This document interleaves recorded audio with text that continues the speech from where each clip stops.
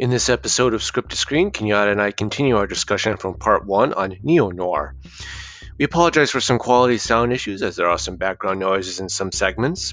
We hope you can still enjoy our talk covering more modern noir.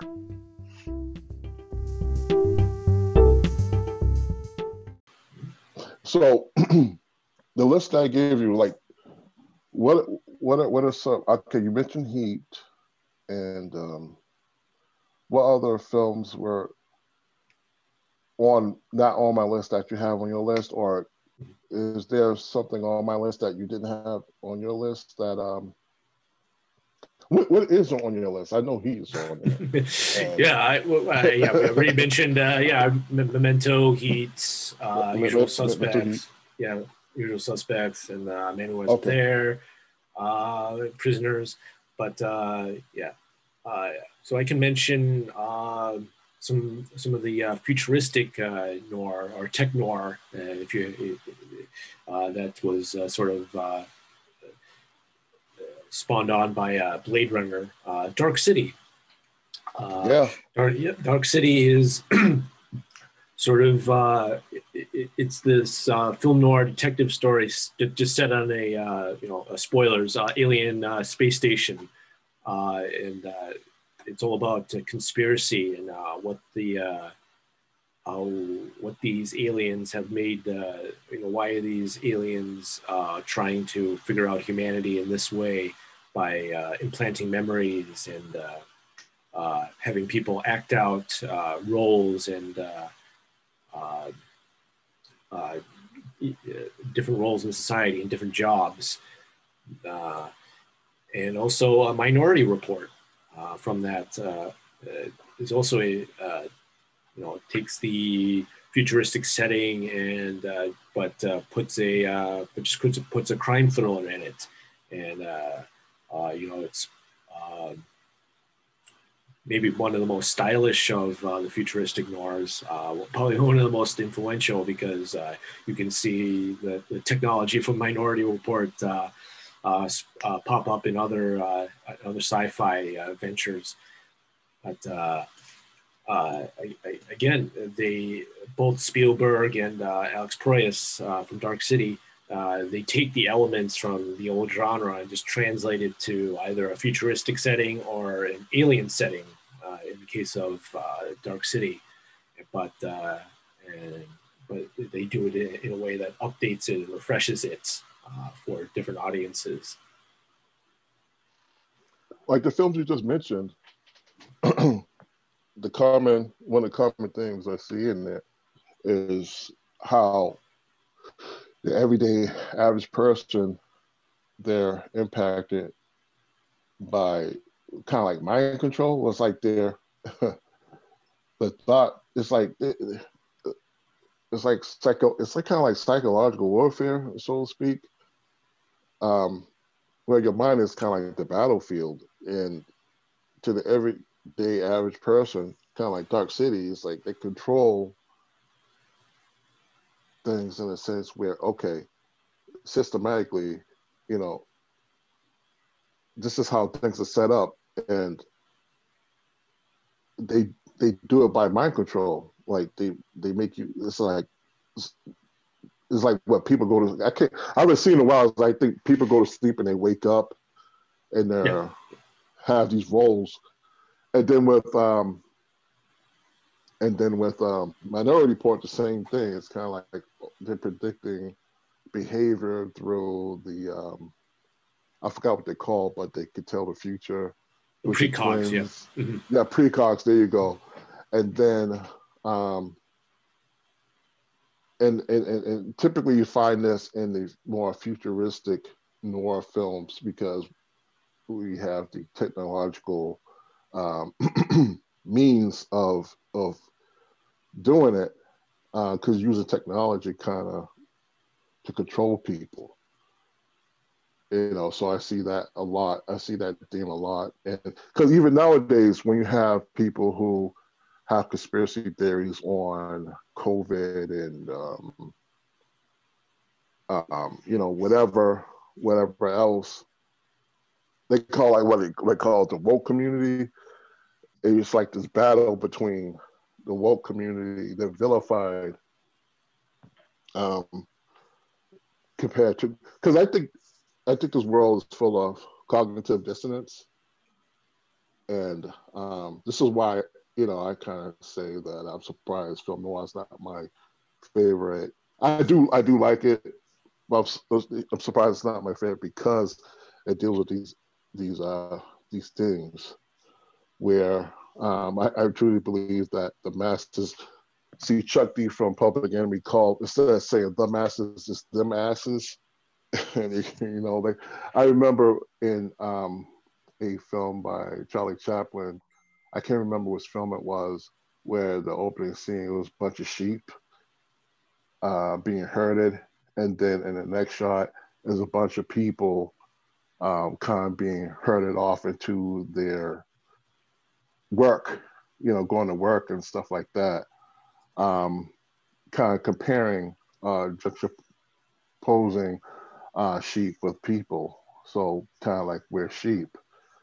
And when I say cognitive dissonance, it's like nowadays it's kind of like I think people can be easily manipulated for the most part, and you can see that in the cognitive dissonance because like no matter how much proof you can present to someone, they stick to what they originally believed or were taught or what they were exposed to.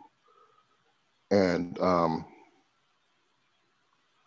so I think film noir kind of touches on that a little bit, how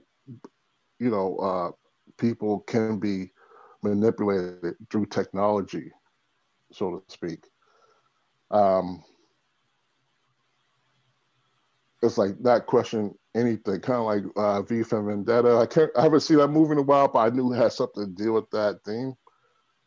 And I believe 1984. I haven't seen that in a while, and I also think I don't know if you've seen those films or remember them, but you can confirm whether they dealt with that things of kind of like the masses kind of being controlled by the government, either through technology or some other means. Yeah. A lot of sci-fi deals with that, the idea of Big Brother or corporations or any sort of thing having, being able to, do mind control and to just flat out plant memories and create this. It's sort of like Total Recall with we'll remember for you wholesale.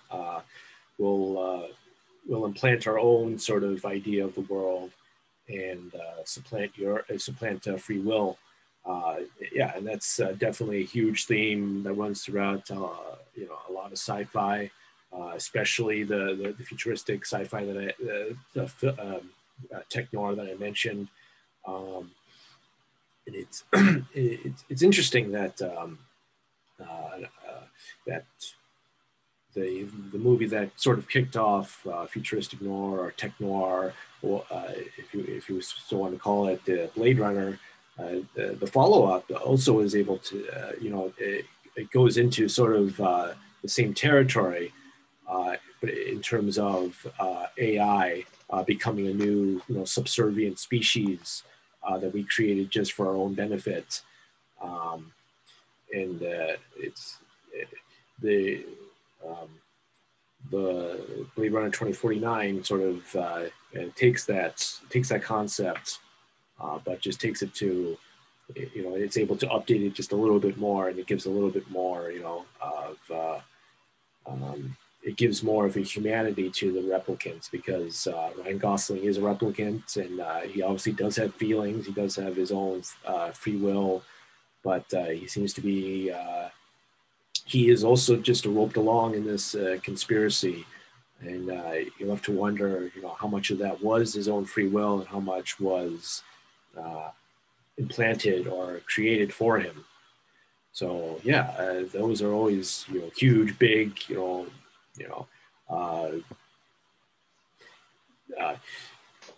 big, societal concern. You always huge societal questions of what of overreach of message and overreach of government and overreach and corporate takeover. Yeah, another big one, Matrix. Yeah, yeah, Yeah.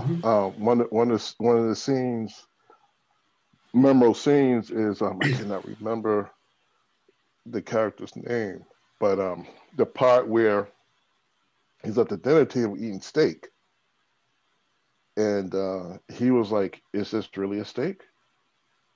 He's like, "I don't care anymore." It's like I don't care anymore mm-hmm. because Mm-hmm. you know, his choice was I would rather just go back to sleep rather than to face this reality. Mm-hmm. Mm-hmm. Yeah. And that's hey, that's cognitive dissonance on steroids. Mm-hmm. You know what I mean? And it's like you want to you want to go to sleep. Mm-hmm.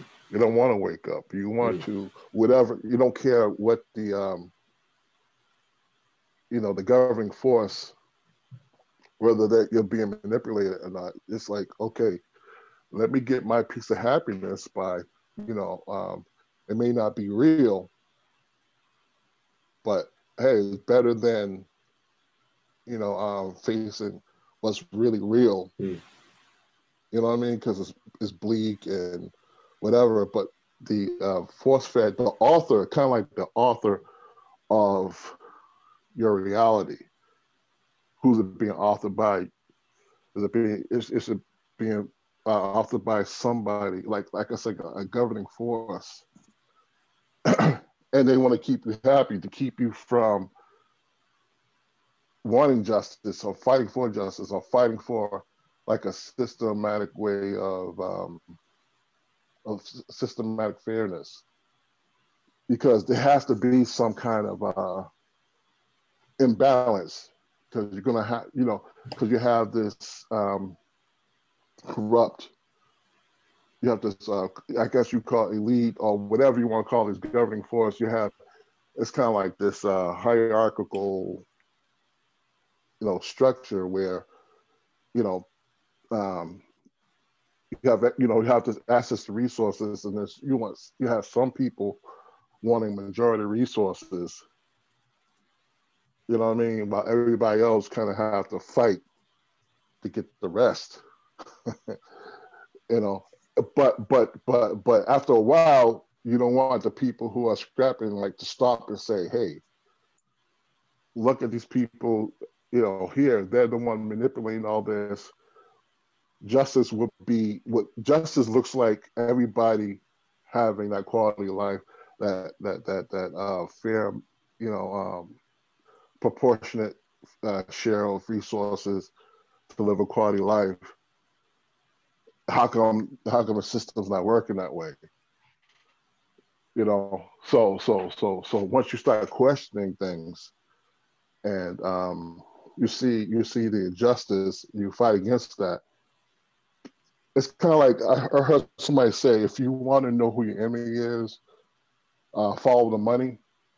So whoever benefits from whatever injustice you're experiencing, take a look at who benefits. You know what I mean? So whoever's benefit, they don't want you to see that. So when I look at these film noir, they're kind of addressing, or they're kind of, you know, they're taking on this journey. Okay, um, asking these questions or presenting these scenarios. What do you think?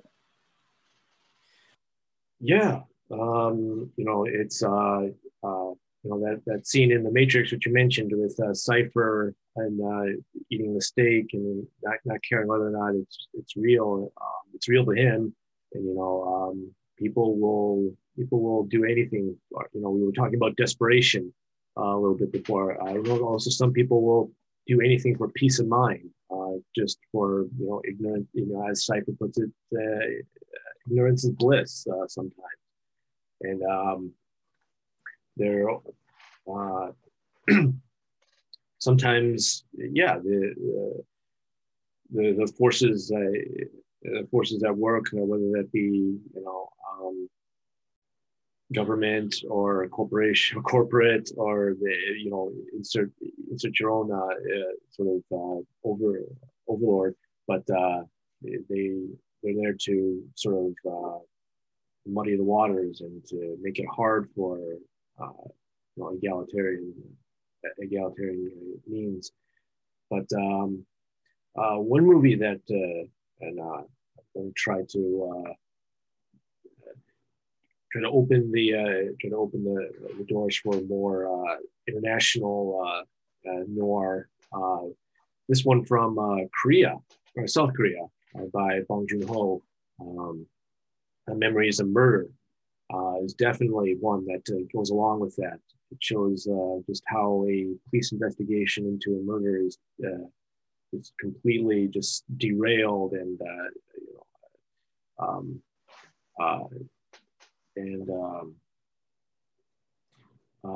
just defeated in every single turn because of bureaucracy and the incompetence by the investigating officers. And it's such a great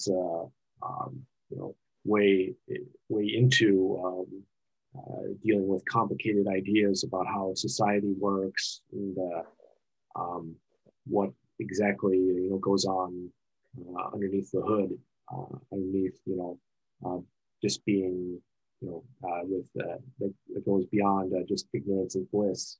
Right. So, like LA Confidential, I'm gonna go back to that real quick.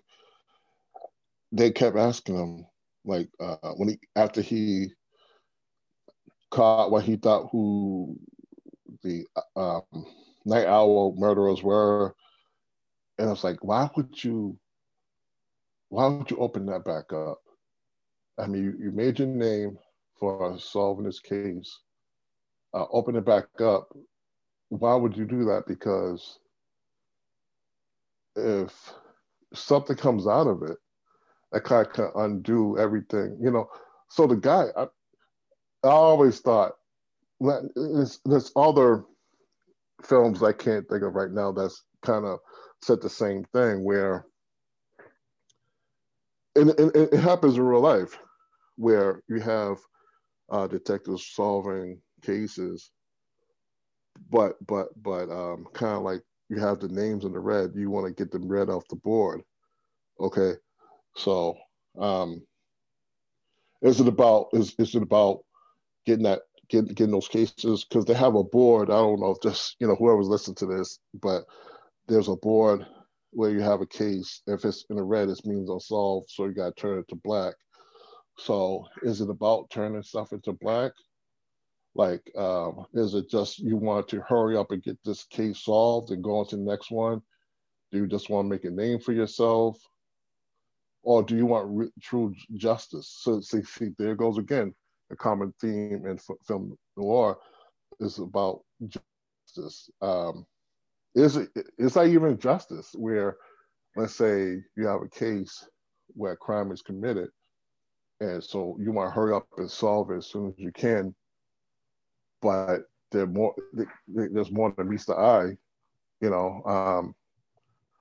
If you look at the Innocence Project, how many people were exonerated after many years they've been innocent in prison, only because people were more concerned about making a name for themselves, advancing their careers.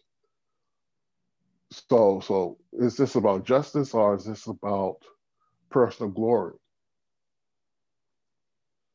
So that's that, because that always concerned me, because personally, if I were in that situation, I'm not in that situation, but I would think that I'll be more concerned about getting it right.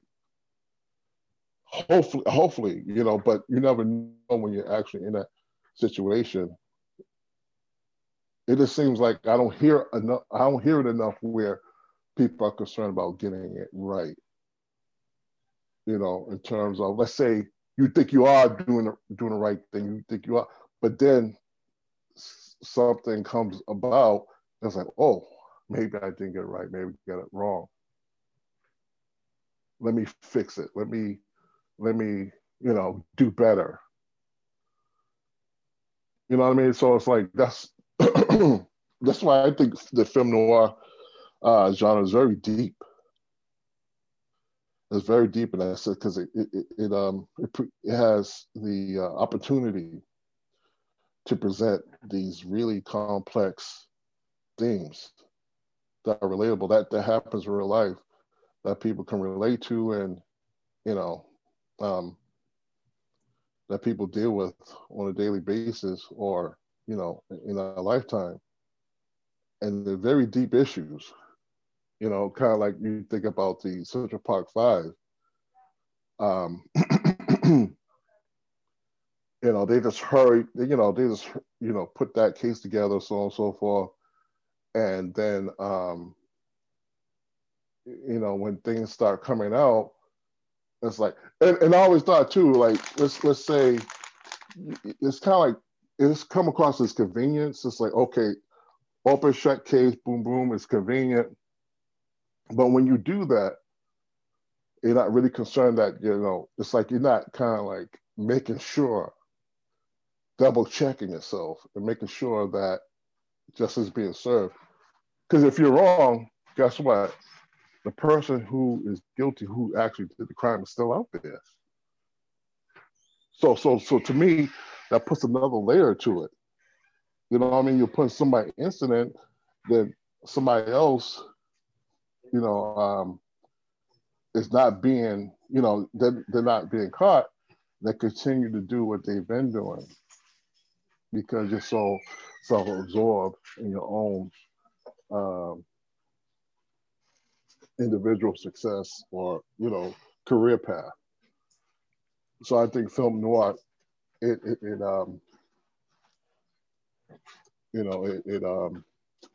it has a lot of that in their themes in a lot of these movies. Certainly, yeah. Everything you just said, about are what law enforcement, people in law enforcement, are just trying to close a case, or are they actually, gunning for justice? Are they actually really want to make sure that this is right, and we think we got the right person, that they definitely did this crime, or are they just trying to, put another case on the closed section? And I think one series I just thought of does that, outlines as well in terms of how our criminal justice system can be corrupted and used adversely, is The Night of. It was a mini series on HBO a few years ago with what's it called? Night of. The Night of. Okay, yep. The Night okay, of, yeah, with Riz Ahmed. Yep. And, as an Arab American, he was just, just at the wrong place at the wrong time. Was completely in the wrong place at the wrong time, and is accused of murdering a girl that he had a one-night stand with. And he doesn't have a recollection of the encounter at first. Because I think because they were drinking or some sort of drugs, if I remember correctly. But again, it just shows that sometimes police would really rather just have something that's an open and shut case, rather than doing really clear-cut investigative work to make sure that they have the right person. Even though all the signs point to the prime suspect, but you have to make sure that you do your due diligence, make sure that this person is afforded due process and is assumed innocent, before putting him in front of a jury. Yeah, I remember seeing that. It was pretty good. And some honorable mentions, I would say, Devil in the Blue Dress with Denzel Washington, which I'm kind of disappointed that I read because it's based on Walter Mosley books. There's an Easy Rawlins was named the character. He had a series of books that follow Easy Rawlins and Mouse, played by Don Cheadle. And I'm kind of disappointed they only made one. And I believe that it's not like the movie didn't do well. I can't remember. I don't think it was a flop. It probably didn't make tons of money, but I can't think of anybody who didn't like it. And so that's definitely an honorable mention for me. And as well as Pam Grier films, this from the Black exploitation era, Coffee and Foxy Brown, sort of like that the female. I think that's one of the first time like a Black female was in a kind of like heroic, because usually they were more used as TNA. You know, they really didn't have kind of like that prominent role. They weren't the protagonist who were that was usually portrayed. You know, men were in those roles where, you know, we were the protagonists and men were the protagonists, and here you had the female, and she was more than just a sexual being. She you know, so I don't know if have you seen those films, Coffee and Foxy Brown? Oh yeah, I've definitely seen Devil in the Blue Dress. I like to think of it as sort of the cousin to L.A. Confidential. You know, they came out around the Right. same time too. You know, ironically enough, um, yeah, I would have loved to have seen more in the series, but yeah, I mean, seeing seeing Denzel solve crimes in 1950s LA, I thought that would have been just great to see that series continue. But yeah, I like to think of both LA Confidential and Devil in the Blue Dress as sort of expanding on what Chinatown did in terms of, you know, giving a more complete picture of LA and its founding. And a movie I love Pam Grier. She's great. One movie that another from a filmmaker we haven't mentioned yet, but he has done a few I think film noirs, at least a Martin Noir, Tarantino with Jackie Brown. Right. Definitely, I think, you know, you know, the old adage with that is that if you think Jackie Brown is Tarantino's best movie, you're not really a fan of Tarantino, because it's definitely different. It's adapted from a more is it Elmore Leonard, I think, book. Elmore Leonard novel, yeah. Elmore Leonard based, novel, yeah. Right. Yeah. Rum Punch. Right. Yeah. I read exactly. the novel. That's right. Yeah. Yeah. So basically, Quentin Tarantino is he's a fan of Black exploitation films and definitely a Pam Grier fan. So what he did was in Rum Punch, the lead character is actually a white male, and he just totally switched it to a Black female. So he kind of put his twist on it, kind of like he made it like a modernized Black exploitation film. Mm-hmm. So yeah, Jackie Brown was an amazing film, and yeah, that was one of my favorite to this day. Tarantino is definitely the top 3 Tarantino films. I believe. Yeah, Jackie Brown is one of my favorites from him. You know, it seems to be adapting a novel seems to keep down his worst tendencies in terms of his idiosyncrasies as a filmmaker. It's very polished. It's very stylish.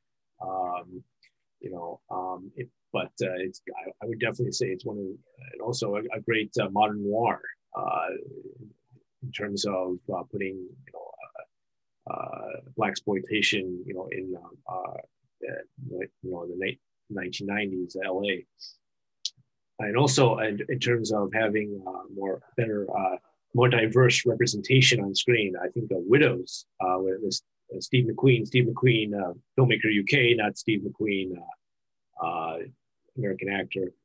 Widows with Viola Davis and Michelle Rodriguez from a few years ago. Chicago Noir, nicely enough. It's good that Chicago is to represent there. And Widows goes into the gray zone of morality. Is it okay for this group of women that have been widowed because of the heist that happens? Is it okay for them to try and rip off the corrupt Chicago politician? I think definitely that's one of the most recent modern noirs that I definitely enjoy. Did I mention Hell High Water? Did you see that one? I did see it. Yeah, I think we mentioned it very quickly right at the top. But yeah, that's sort of Western noir, along with No Country for Old Men and Right. a few others. Just transporting the setting, in time, but just giving all the same elements. It's the two brothers on the run and Robin Banks, but it's to try and help out their families ostensibly, at least with Chris Pine's character. I don't remember the other brother. I think he was just in it just for the money. But again, yeah, it presents a question to the audience. What would you do in these brothers' position? They don't have access to healthcare, or they don't have access to funds to help their life, to help their family. Very good performances in that film. Excellent performance. Yeah. Very well. Do you know who the director is for that film? David Mackenzie. He's a UK filmmaker. He's done. David Mackenzie. Mm-hmm. Taylor Sheridan wrote the script. Right. Yeah. Taylor Sheridan is also. I think we briefly mentioned Elmore Leonard in terms of film novel adaptation. That he's written some great sort of Noirish Western noir with Sicario, Hell High Water, and Wind River. Sicario, very excellent film. Mm. You saw Sicario, right? Oh yeah. Very good film. Probably more action than most film noir, but you could make an argument that it fits into the category. Oh yeah, definitely. I would definitely say now that I'm thinking films in the category of film noir, I would definitely put that because you have crime, you have the anti-hero, you have these complex themes that are being presented and being addressed. It may have a lot of action, kind of like I was thinking about even Logan. It has a lot of action in it because before, and I think with the initially with film noir, it didn't have all, you have action films that's full of action, but nowadays, kind of like the neo-noir is introducing more action than noir films were used to having in them. Mostly about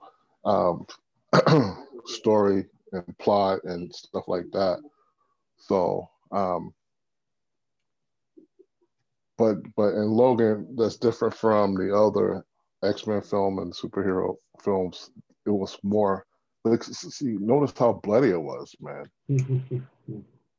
I mean, it was vicious. So when you see Wolverine, I mean, yeah, he did stab people with his knives, but but in this film, it's like he was taking people's arms off, and I mean, it was vicious, man. It was like kind of like Freddy Krueger vicious. Somebody even said something about Freddy Krueger. Yeah, it was. I remember, like that opening scene.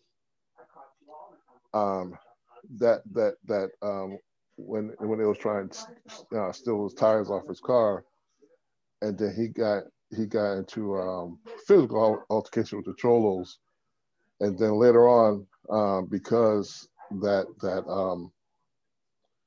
somebody found him because of that I guess they found out what happened. So that was like, oh, this has to be you. That's how they found him. And he's actually said Freddy Krueger.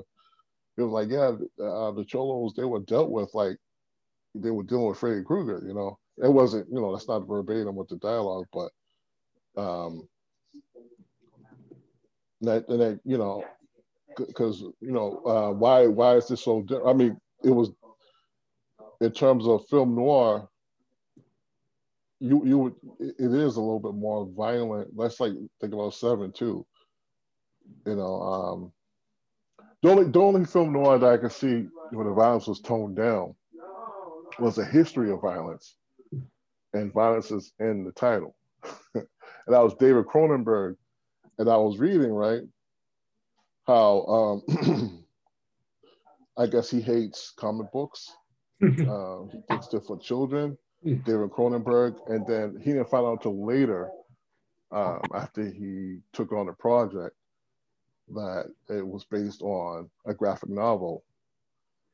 And then there were scenes that were different from. He said he purposely toned down because the way it was written, it was more vicious, and he said he toned it down because he doesn't believe in. He doesn't want to glorify violence, which I thought was crazy. Come from David Cronenberg. I mean, I've seen David Cronenberg films before. I mean, you have The Fly, you have. There's a couple of films I can't think of off the top of my head, but there was one. I think it's called. It's not called Crash, but maybe you could. Maybe you know what I'm talking about. It was with James Spader and a couple other actors. So the whole thing is about them.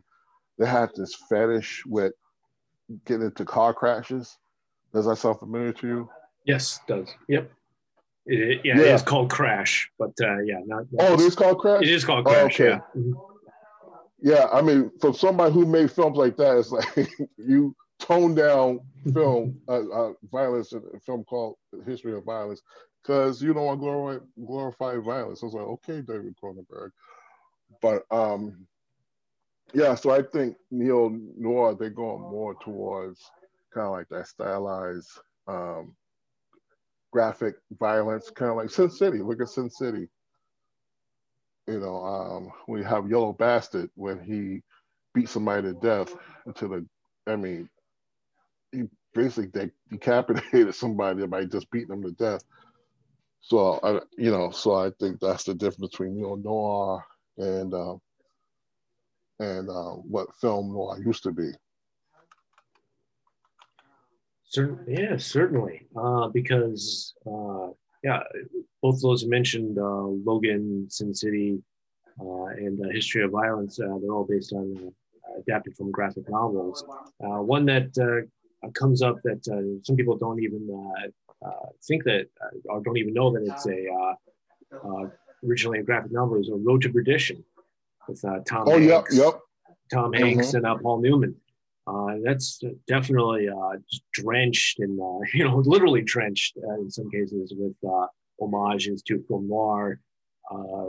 The anti-hero played by Tom Hanks's gangster character that wants to go legit and that wants to leave his crime family behind with his son. That's another one that sort of presents a different perspective than what you're used to. Sort of the gangster that tries to go legit and that tries to go clean. And then in terms of David Cronenberg, A History of Violence is a good example. I would also say Eastern Promises with Viggo Mortensen is also a sort of a UK set film noir with the Russian mafia and people caught in the middle between the violence and the worlds between the immigrant community, the Russian immigrant community, and the people that are tied to the mafia. Other ones I'll do a little bit of honorable mentions and see about wrapping up. From Australia, Animal Kingdom. It was made into a TNT series recently. I haven't checked that out, but the original movie, like from 5, 6 years ago, is especially great. It shows this Australian crime family, and and how they go about things, and how they deal with certain issues that come up in terms of the deals they make, and the family they want to include and not to include. But it has a kick-ass ending. One of the best, just knockdown endings. I won't spoil it for anyone that wants to check it out, but definitely the ending really, it's very hard for an ending to kind of just bowl me over in terms of a twist reveal. But that one definitely has a great ending. And Ben Mendelsohn, that's kind of how he got his international start. Now he's the epitome of bad guys. But he's a villain in that one too. But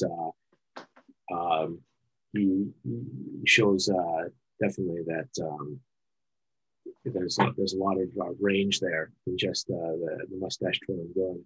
And one final LA Noir, but this one's a little bit different. Kiss Kiss Bang Bang by Shane Black. Sort of comedic take on the tropes of the film noir crime thriller with Robert Downey Jr. and Val Kilmer. It takes all the tropes, but it puts in that Shane Black, as a matter of fact, humor, that he developed from Lethal Weapon, and it is able to really put a new take onto neo-noir. Yeah, interesting. Animal Kingdom. I've watched the series, and I didn't know it was based on a film. So now, as you were talking, I was looking it up. Came out in 2010. So yeah, I'm definitely going to check it out. Especially I'm looking at the people in it. Guy Pearce. Yeah, like you said, Middleton as Hope, and Baz is Joel Edgerton. Yeah, I got to check that out. I never knew that it was a film first, a movie first. So I'm definitely going to check that out. And for the TV series, they moved it from the UK to California. Oh, Australia to California? Yeah. Yeah, excuse me, Australia to California. Yeah, so I mean, it's a great movie. Yeah, definitely a great movie. Yeah. As you can see, it's just all the Australian actors you like: Guy Pearce, Joel Edgerton, Jackie Reaver, Ben Mendelsohn. It's like just a deep bench of great Australian character actors. Yeah, I gotta check that out. Thank you for that mentioning that. I'm glad you didn't spoil it because it is a great ending. I'm glad I didn't spoil it for you. I'm glad too. Yeah, because I never heard of it. But the TV show, I watched that. But another one we didn't mention that if you haven't seen it, I definitely recommend you go see is the Nice Guys with Russell Crowe. Yeah. Have you ever heard of that? Yeah, I saw it. Yeah, I've seen it. Yeah, I would definitely recommend that. It's more of a comedic side, but it was definitely a very good film. So whoever hasn't seen it, I would definitely recommend. Very good film. Right. Yeah, I put that more in like a buddy cop, Lethal Weapon sort of clone, but just done with Ryan Gosling and Russell Crowe as the pairing. Right. But there's definitely some Noirish elements, but I think Kiss Kiss Bang Bang is able to use the sort of again LA Noir atmosphere a little bit more. And is that with Robert Downey Jr.? Robert Downey Jr. and Val Kilmer, right. Okay, I gotta check that. I was thinking about checking that out again. Yeah. I think I could have sworn I seen it, but it was so long Mm-hmm. ago that I don't remember if I saw the whole thing. Mm-hmm. But I'll definitely. I'm looking it up now. And you was gonna mention something else? All right, and yeah, I'll actually mention just let's say I'll mention my last three. Just I wouldn't say honorable mention. It's just ones that we didn't get to. Uh, First one is Gone Girl. Definitely, Oh yeah, definitely. yeah. It sort of instead of it kind of turns the genre on its head. It puts the femme fatale as the main protagonist. I think we had a discussion on whether or not. Um, Rosamund Pike's Amy Dunn character was the protagonist or antagonist, but she definitely turns the entire genre on its head with that performance and the story. And Brick, I think Mark mentioned it last time out with Right. Joseph Gordon-Levitt. It's sort of not quite as comedic as Kiss Kiss Bang Bang, but there's definitely a sort of a comedic feel to putting the really heavy, 1950s sort of style film noir dialogue into a high school setting with Joseph Gordon-Levitt as the guy investigating the disappearance of a girl he likes. Very well done. It's Ryan Johnson of Last Jedi fame, his first feature, and also of course Breaking Bad, a few episodes there. And finally, I can't believe I didn't mention this along with Memories of Murder, but I definitely have to say Park Chan Wook's Old Boy. Oh yeah, Yeah, yeah. Definitely takes the genre to its very to its most extreme ends in terms of desperation. And all the stuff we covered: desperation, justice, revenge, um, and Corruption and corruption, and yeah, conspiracy. I mean, it just puts every element into it. People probably don't think of it as a film noir. Maybe it's because definitely it's to me. yeah. I wholeheartedly agree because even though it's Korean, it's definitely I would maybe the most film noir movie ever made because it just packs in just everything in the genre, just takes it to the extremes, especially with the twist ending that happens. I think we both put together a pretty good list. And that's one thing too about because you said with Gone Girl, whether she was the would you say the good guy, bad guy? Protagonist, yeah, That's protagonist, yeah, antagonist, yeah, protagonist. Yeah, right, right, yeah, right, right, yeah, right, yeah. yeah. Because usually outside any other genre, I mean, you pretty much have a clear cut good bad good guy, bad guy type of thing going on. And film noir is kind of like it's more realistic in the sense, like I was saying before, that it's all about choices because you could be a good. I mean, you could be an alcoholic. I mean, you have. I mean, that's another thing relatable because they're so vulnerable. You could be an alcoholic. You could be, but you have good intentions. You get what I'm saying? You may not make the right choices all the time, but overall, there's a human decency in you. You know what I mean? Whether you're Wolverine or you're all the other films that we mentioned, Hell or High Water. Yeah, they're robbing banks, but they don't want to kill anybody. They just want justice. You get what I'm saying? So it's like, yeah. Typically in other films, once you rob a bank, you're considered the bad guy. You know what I mean? Once you kill somebody, you're considered the bad guy. Um, I mean, Wolverine, he killed people. Um, there's other things that automatically distinguish you as the bad guy, but in film noir, it's not as clear cut. It's more about the human decency within within you. No matter, you're flawed, like anybody can be, and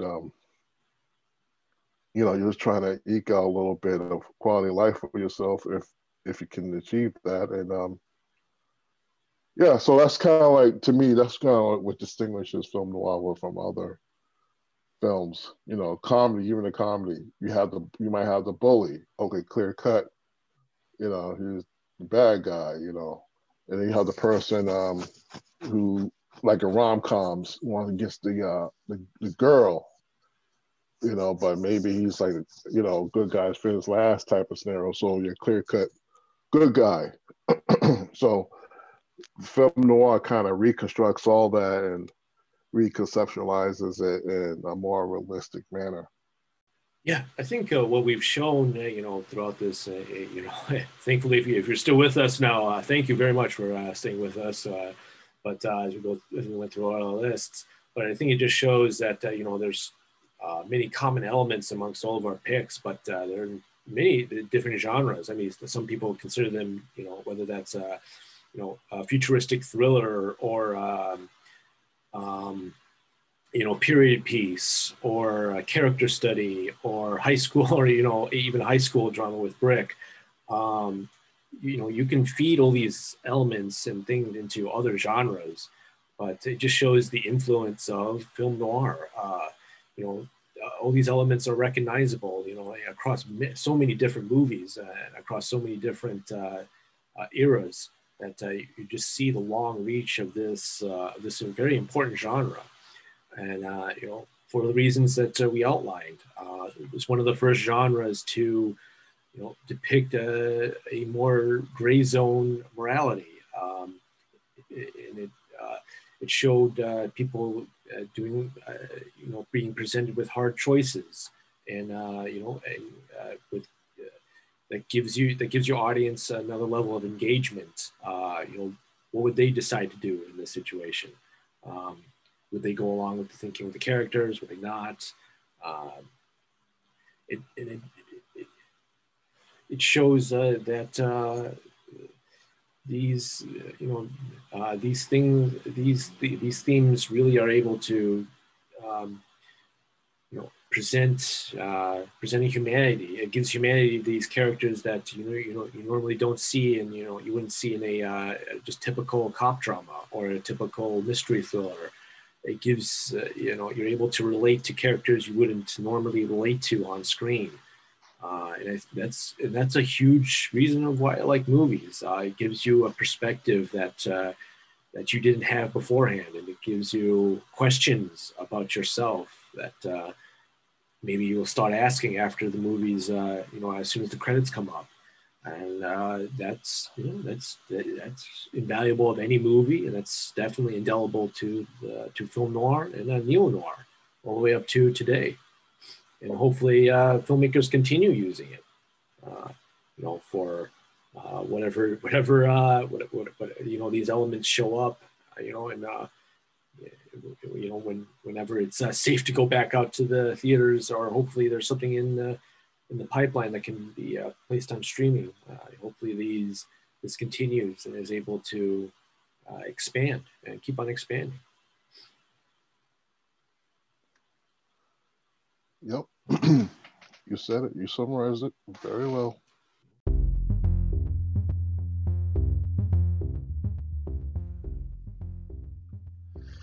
We thank you as always for giving us a listen as Kenyatta and I discuss the modern films and filmmakers influenced by film noir. All three of us, Mark, Kenyatta, and Jeff, hope to be together in an episode soon. Check back from that shortly. Feel free to leave us a rating or review on Apple Podcasts and other platforms. You can support this podcast and the Screenwriters Group with a monthly donation by clicking on the support button, anchor.fm. You can find Kenyatta and I hosting the Boston Screenwriters Group on meetup.com. You can join us by RSVPing to a virtual peer reviewing scripts meetup by using the link in the description. We wish you all the best in your writing and other of life's pursuits. Happy holidays, take care, and stay strong.